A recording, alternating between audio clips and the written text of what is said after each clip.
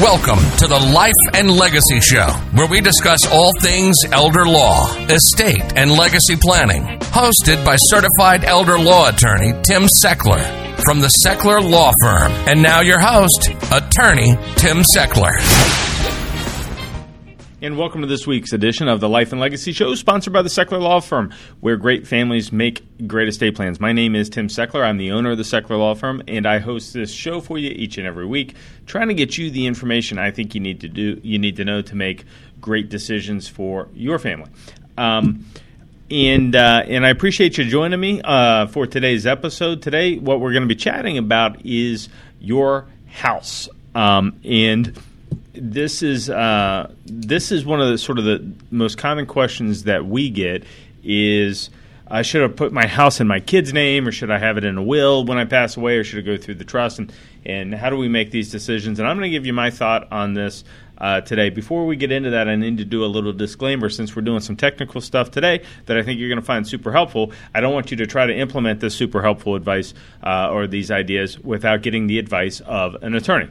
And so you shouldn't make legal or financial decisions based on what you hear on this or any other radio show.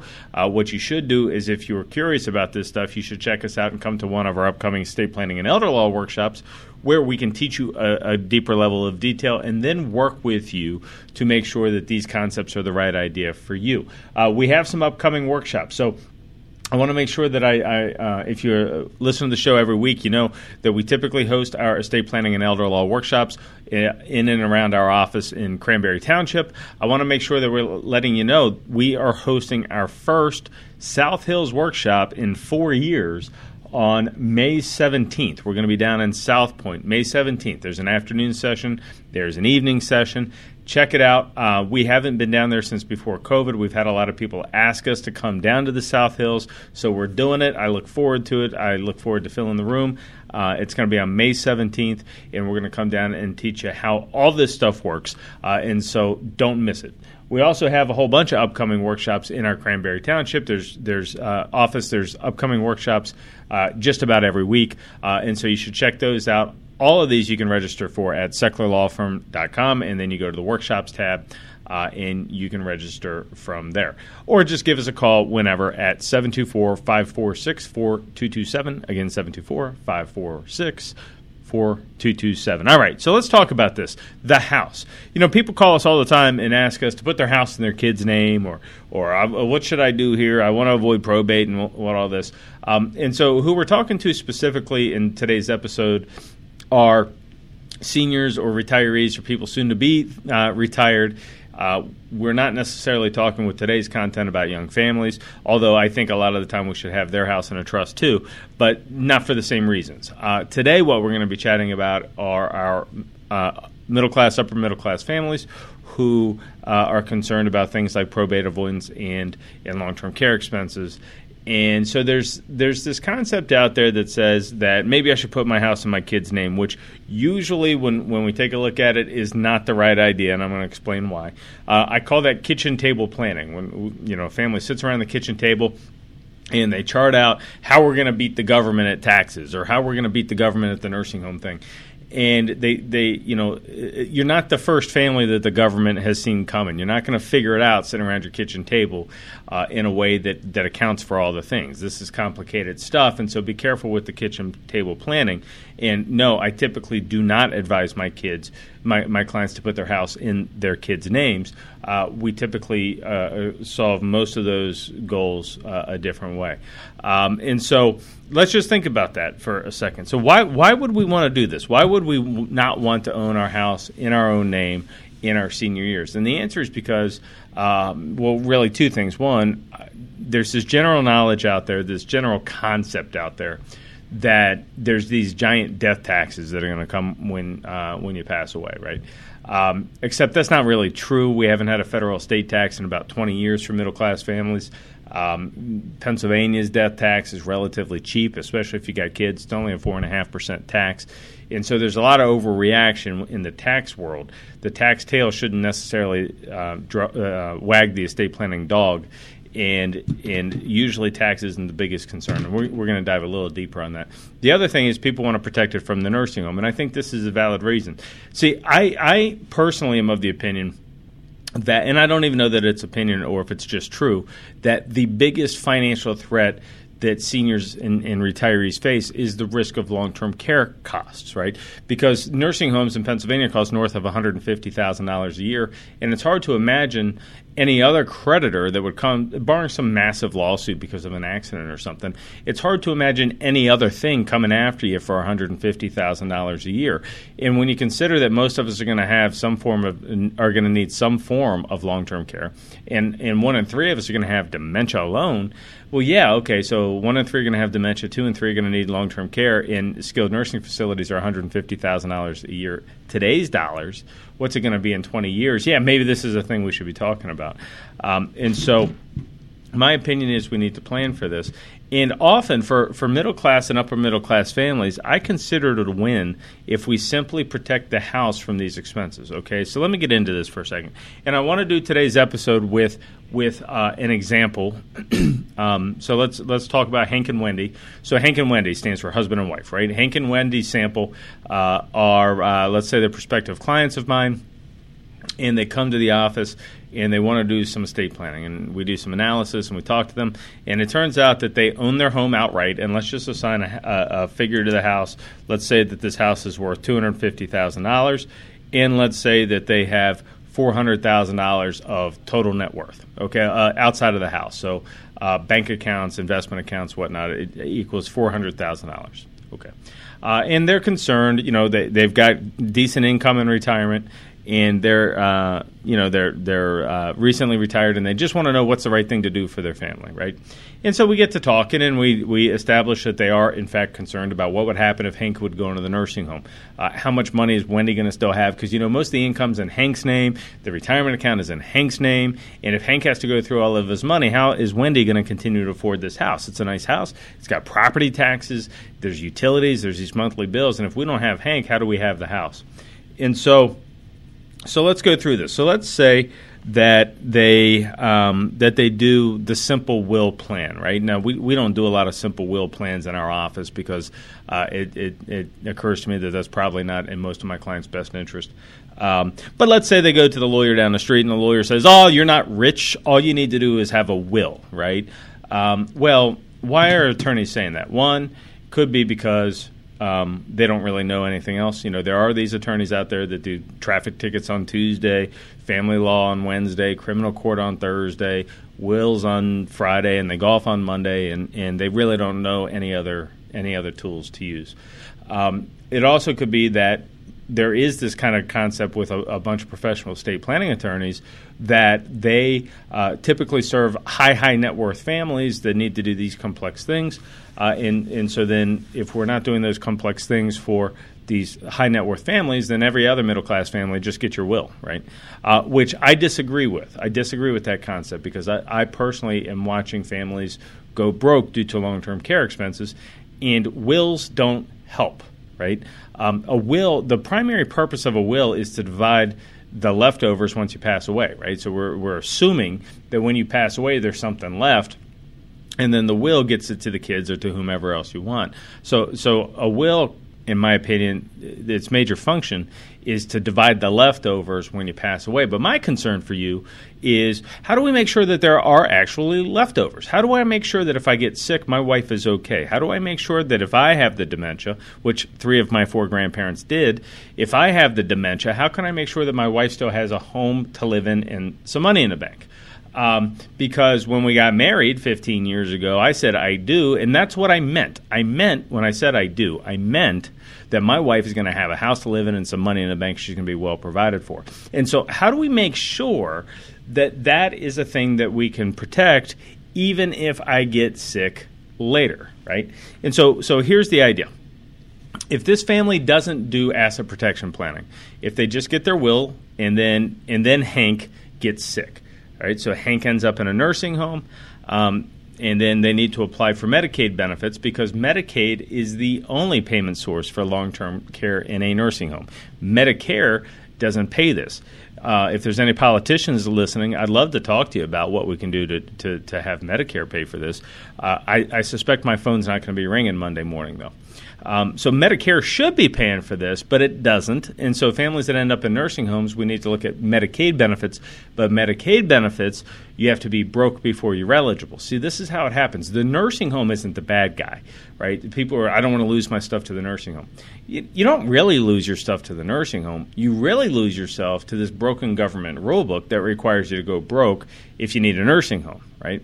And so now we find Hank has had a stroke. Hank ends up in a nursing home. Hank is going to live there the rest of his life. Wendy's in my office, and she's got her $250,000 home, and she's got her bank statements that say that she's got $400,000 total net worth. And she says, how does this work? And here's generally how Medicaid eligibility works. Okay, Wendy, you're the healthy spouse, which means you're allowed to own a home. And you've got this $400,000, but you're not allowed to keep $400,000. You're going to be able to keep about $150,000, right? Which means over the course of the next 2 or 3 years, we're going to spend $250,000 of the money that you and Hank have been saving for 4 decades trying to have a retirement. Well, you're going to lose about 80% of that cash over the course of the next 2 years. And now that money's going to be gone. And so then at that point, after Wendy has spent $250,000 on this nursing home, then she's down to about $150,000. Now she can apply for Hank to go on Medicaid benefits. Except when Hank is on Medicaid benefits, most of Hank's income has to go to the nursing home, which means that Wendy doesn't have his income anymore, which means Wendy doesn't have enough money to get by anymore. So she's already gone from total net worth of $400,000 to $150,000. Now they're taking his income too, which means she's trying to get by on even less income, which she can't because there's still property taxes, there's still utilities, there's still car payments. All of the expenses that existed before Dad went on Medicaid, before Hank went on Medicaid, they still exist now. The only thing we're not paying for is Dad's food, right? I mean, it doesn't cost any more to heat the house if there's one person in it or 2 people in it. So we start going through the money.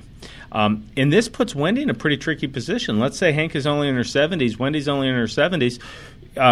She could live another 25, 30 years, and she's going to run out of money, which from my standpoint is terrible. I don't understand how this is the system that we have in the United States, but this is the system that we have in the United States. And so we need to protect ourselves from this system. And so what I would love to be able to do is go back in time the 5 years. Hank and Wendy come into my office when Hank is still healthy, and I tell them, you know what I think you ought to do is I think you ought to put your house into a thing called an asset protection trust. And then after 5 years, we've protected the value of your house from the potential risk of the nursing home. And they say, well, tell me more about that. Well, listen, it's been my experience that people with a house and some money, so you guys have a house and you've got some money.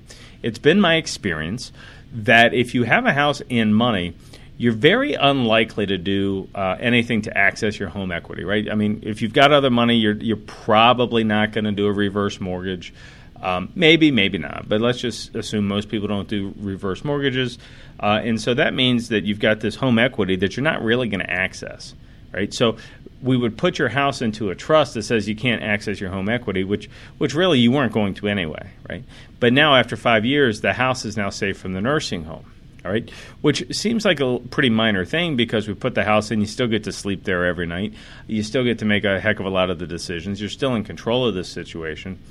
But so life is pretty much the same. But here's where it's different. So now let's fast forward 5 years, and Hank is in the nursing home. Well, Wendy comes to my office, and she says, well, there's the house that's in a trust, and we've got the $400,000. And you'll remember from the previous example that Wendy from that $400,000 is allowed to keep about $150,000. But here's the difference now. Wendy doesn't own a house. Wendy is living in a house owned by a trust. So when we have the $400,000 that she has, she's allowed to keep $150,000. We have to spend $250,000. We have to spend the other half, the $250,000. Typically, we would have spent that on long-term care costs. Now what Wendy can do Wendy can go buy a house because the healthy spouse is allowed to own a house. And she doesn't. She's living in a house owned by an entity called a trust, which is not her primary residence as far as Medicaid is concerned. So she can go buy a new house and move into it, and that is her primary residence for Medicaid purposes, which she's allowed to own. And now Hank is immediately eligible for Medicaid as soon as we buy the house. So we don't lose the $250,000 now. We've protected all of it. And so if I could just wave my magic wand, I do this radio show every week. We do all the speaking events. And it really comes down to a very simple concept. For most families have some extra stuff. For families who have some stuff, let's protect some of the stuff. Because if you're going to get sick, it's awful nice to have a pot of money or home equity in a trust that the Medicaid system cannot access, which gives us all type of leverage later. And in this simple example that I wrote up for today's radio show, we get to protect that house. We get to protect 100% of their net worth by having the option to purchase a house later, which to me is almost a no-brainer, right? And so I think that this is a great plan for most middle-class, upper-middle-class families. I think that asset protection from long-term care expenses is the biggest thing that we can accomplish for a lot of these families, because I don't want to just help you answer the question, who gets the stuff when you pass away. I also want to help you answer the question, how do we make sure that there is some stuff to leave to our kids? Or how do we make sure that if I get sick, my wife is okay? And if you're interested in answering those types of questions, your simple will doesn't get it done. You need to do some more planning. The first step to doing that planning is to come to one of our upcoming estate planning and elder law workshops, which we have on our calendar pretty frequently. So go to SecklerLawFirm.com. My name is spelled SECHLER lawfirm.com, and there you go to the resources tab. You'll find the workshops. You can register for them. And in case you missed the very beginning of the show, hey, South Hills, if you've been listening to the show for a while and you're waiting for us to come to your town, we're in South Point on May 17th. We've got an afternoon session. We've got an evening session, and you should come check it out. No obligation. It's a free workshop. You're going to learn a ton of helpful information. You can either decide to move forward or decide not to move forward. We don't pressure you. It's not a high pressure thing, but you should come learn about these things, because if you are concerned about the nursing home, if you are concerned about, hey, what if I get sick? Is my spouse going to be okay? Or if you're concerned, hey, my spouse is already showing symptoms of some sickness, some illness that may impact us in the future. What can I do to protect myself now? If you've got these types of questions, which I suggest to you most retirees and seniors should be asking, if you've got these types of questions, we're going to answer a ton of them at the upcoming estate planning and elder law workshop. So check it out at SecklerLawFirm.com. Or give us a buzz at 724-546-4227, 724-546-4227. All right, so let's answer a couple of common questions I typically get when I'm explaining these concepts. One of them is, well, okay, I get it. We want to protect our house from the nursing home, so we put it in a trust, and then that can protect it from the nursing home. Are there any other benefits to having our house in a trust? And the answer is yes. By simply having a house in a trust, and most families and some other planning, we're able to avoid probate, which saves you money and time and headache and expense on the back end, and it just saves your kids a whole bunch of headache. I've got a lot of my clients that say, I don't want to be a burden on the kids. I don't want this to be a big deal. I want it to be simple and easy, and that typically involves avoiding the courthouse when you pass away. Trusts allow us to avoid probate when they're set up properly, which can make post-death administration a heck of a lot easier. There's another reason that you ought to consider having your house in the trust, and that is this. This is an irrevocable type trust that I've been talking about, right? And don't let the big words scare you. They're not scary instruments. In fact, once you understand a little bit, you understand that these are fantastic tools, right? But because they're irrevocable trusts, these assets are not subject to post-death creditor rights. Okay, so if somebody passes away, you're familiar with the concept that we have to put notices in the newspaper that says, hey, Hank passed away, and if Hank owed you money, you can come out of the woodwork now and come get it. Right, so those are that's a creditor's notice. That's a creditor's rights notice. They have 12 months now to come out of the woodwork and say, hey, yeah, Hank owed me some money, and the estate needs to pony up. Well, that results in us needing to sit on the money for a while often because creditors have 12 months to come out of the woodwork and say, Hank owed me some money. And assets that go through a will are subject to those creditor claims. But assets in an irrevocable trust are not subject to creditor claims, which means now when Hank passes away, the creditors can't get to the money in the trust, the home equity in the trust. And because the creditors cannot get to the money in the trust now, we don't have to sit on the money for 12 months and wait out the creditor rights period. So it ends up, your kids end up with a faster inheritance because we used the trust. Okay, so those are a couple of different things. There's a couple other things. We then go on and do distribution in trust to protect your kids from their potential future lawsuits and divorces and whatnot, which seems to be a big issue. You know, if my little girl gets a divorce after I pass away, I don't want her to lose her inheritance to that potential divorce, and so we're going to plan for that issue. So there's all kind of reasons why middle-class, upper-middle-class families should consider some additional estate planning on top of just some form will that you have or some will that you had since the kids were little. And if you've gone to an attorney recently and they said, hey, you're not rich, all you need is a will, well, I might disagree with that. I think you should come to the workshop and hear us out because I'm tired. I am tired of seeing families go broke due to long-term care expenses when all we had to do is a little bit better planning a few years ahead of time and we could have protected them. All right. So then another question people ask us is, well, why not just put my house in my kids' names? And, you know, I feel like I could pull out a whole scroll of reasons why that might be a bad idea, but let's hit the big ones. First, if you put your house in your kid's name, you give up control. Right?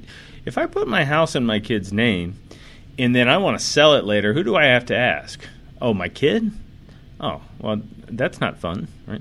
Or what happens if my kid, I put my house in my kid's name and my kid goes through a lawsuit or a divorce?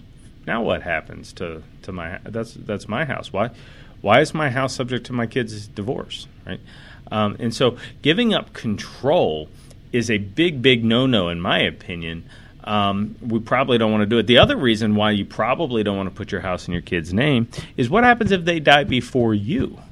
What does your kids say? What does your kids' will say? Does it leave everything, you know, if I put my house in my daughter's name and then she dies before me, what's her will say? The house goes to her husband, my former son-in-law? Well, what happens when he remarries? Where am I going to sleep next week? And so, no, I'm not a big fan of giving up control, which we can accomplish the same objectives, protecting the house, by using a trust where you don't have to give up total control, which is just a better way of doing this. And then the other reason is giving the house to the kids is typically a giant tax mistake. So people put their house in the kids' name thinking they're saving tax, but in reality they end up costing themselves some tax because there's lots of taxes, one of which is the federal estate tax. That's the one that people are concerned about, but you can currently die with $12.92 million before that one kicks in. So I think it's probably safe to say that most of the listeners to the show are not concerned about passing away with $13 million. So if we're not worried about that one, then there's Pennsylvania death tax. But see, the Pennsylvania death tax is only 4.5%. And I'm not going to tell you to give up control of your money or control of your house to save your kiddies 4.5%. That, to me, doesn't make much sense. But the mistake you make is you make a capital gains tax mistake. You know how if you ever sell your primary residence, it's not subject to capital gains tax. You know, if I bought the house for $100,000, it's currently worth $250,000. If I sell it, no tax. But if I put my house in my kid's name and then my kid sells it, now we've got a $150,000 gain, which could be taxed at like 18%, and that is a $30,000 tax mistake. So no, I typically don't want my clients putting their house in their kids' names because of the control issue, because you subject the house now to the kids' issues like divorces and lawsuits, and it's usually a tax mistake. All of which, the goals of this can all be accomplished by simply learning more about a trust, which I invite you again to come to one of our upcoming estate planning and elder law workshops where we're going to teach you this stuff. And you can ask us the questions you want to ask us. It's an educational session. This is not some big sales pitch. We're going to teach you the things you need to know so that you can make good decisions for yourself, for your family, which is ultimately our goal. We just want you to make the right decision. I don't want your family in my office saying, Dad's in the nursing home, we didn't have a plan, we're going through all the money, now what do we do? That happens a half a dozen times or more a month in our office. Don't let it be your family. Let's talk about it ahead of time. Let's have a plan for that, because I can't help you prevent to get Alzheimer's disease. If you're going to get Alzheimer's disease or if you're going to get dementia, there's not a ton today you can do to prevent it.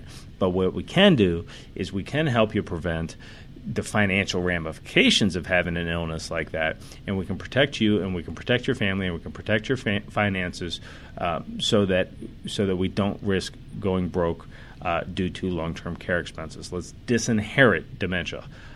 We can't prevent dementia, but we can certainly disinherit it. And so let's get together on how to do that. So listen, I hope you found this episode helpful. I hope you're planning to attend one of our upcoming workshops, which, again, you can find at SECHLERLawFirm.com, SECHLER lawfirm.com. Upcoming workshop on May the 17th in the South Hills down at South Point.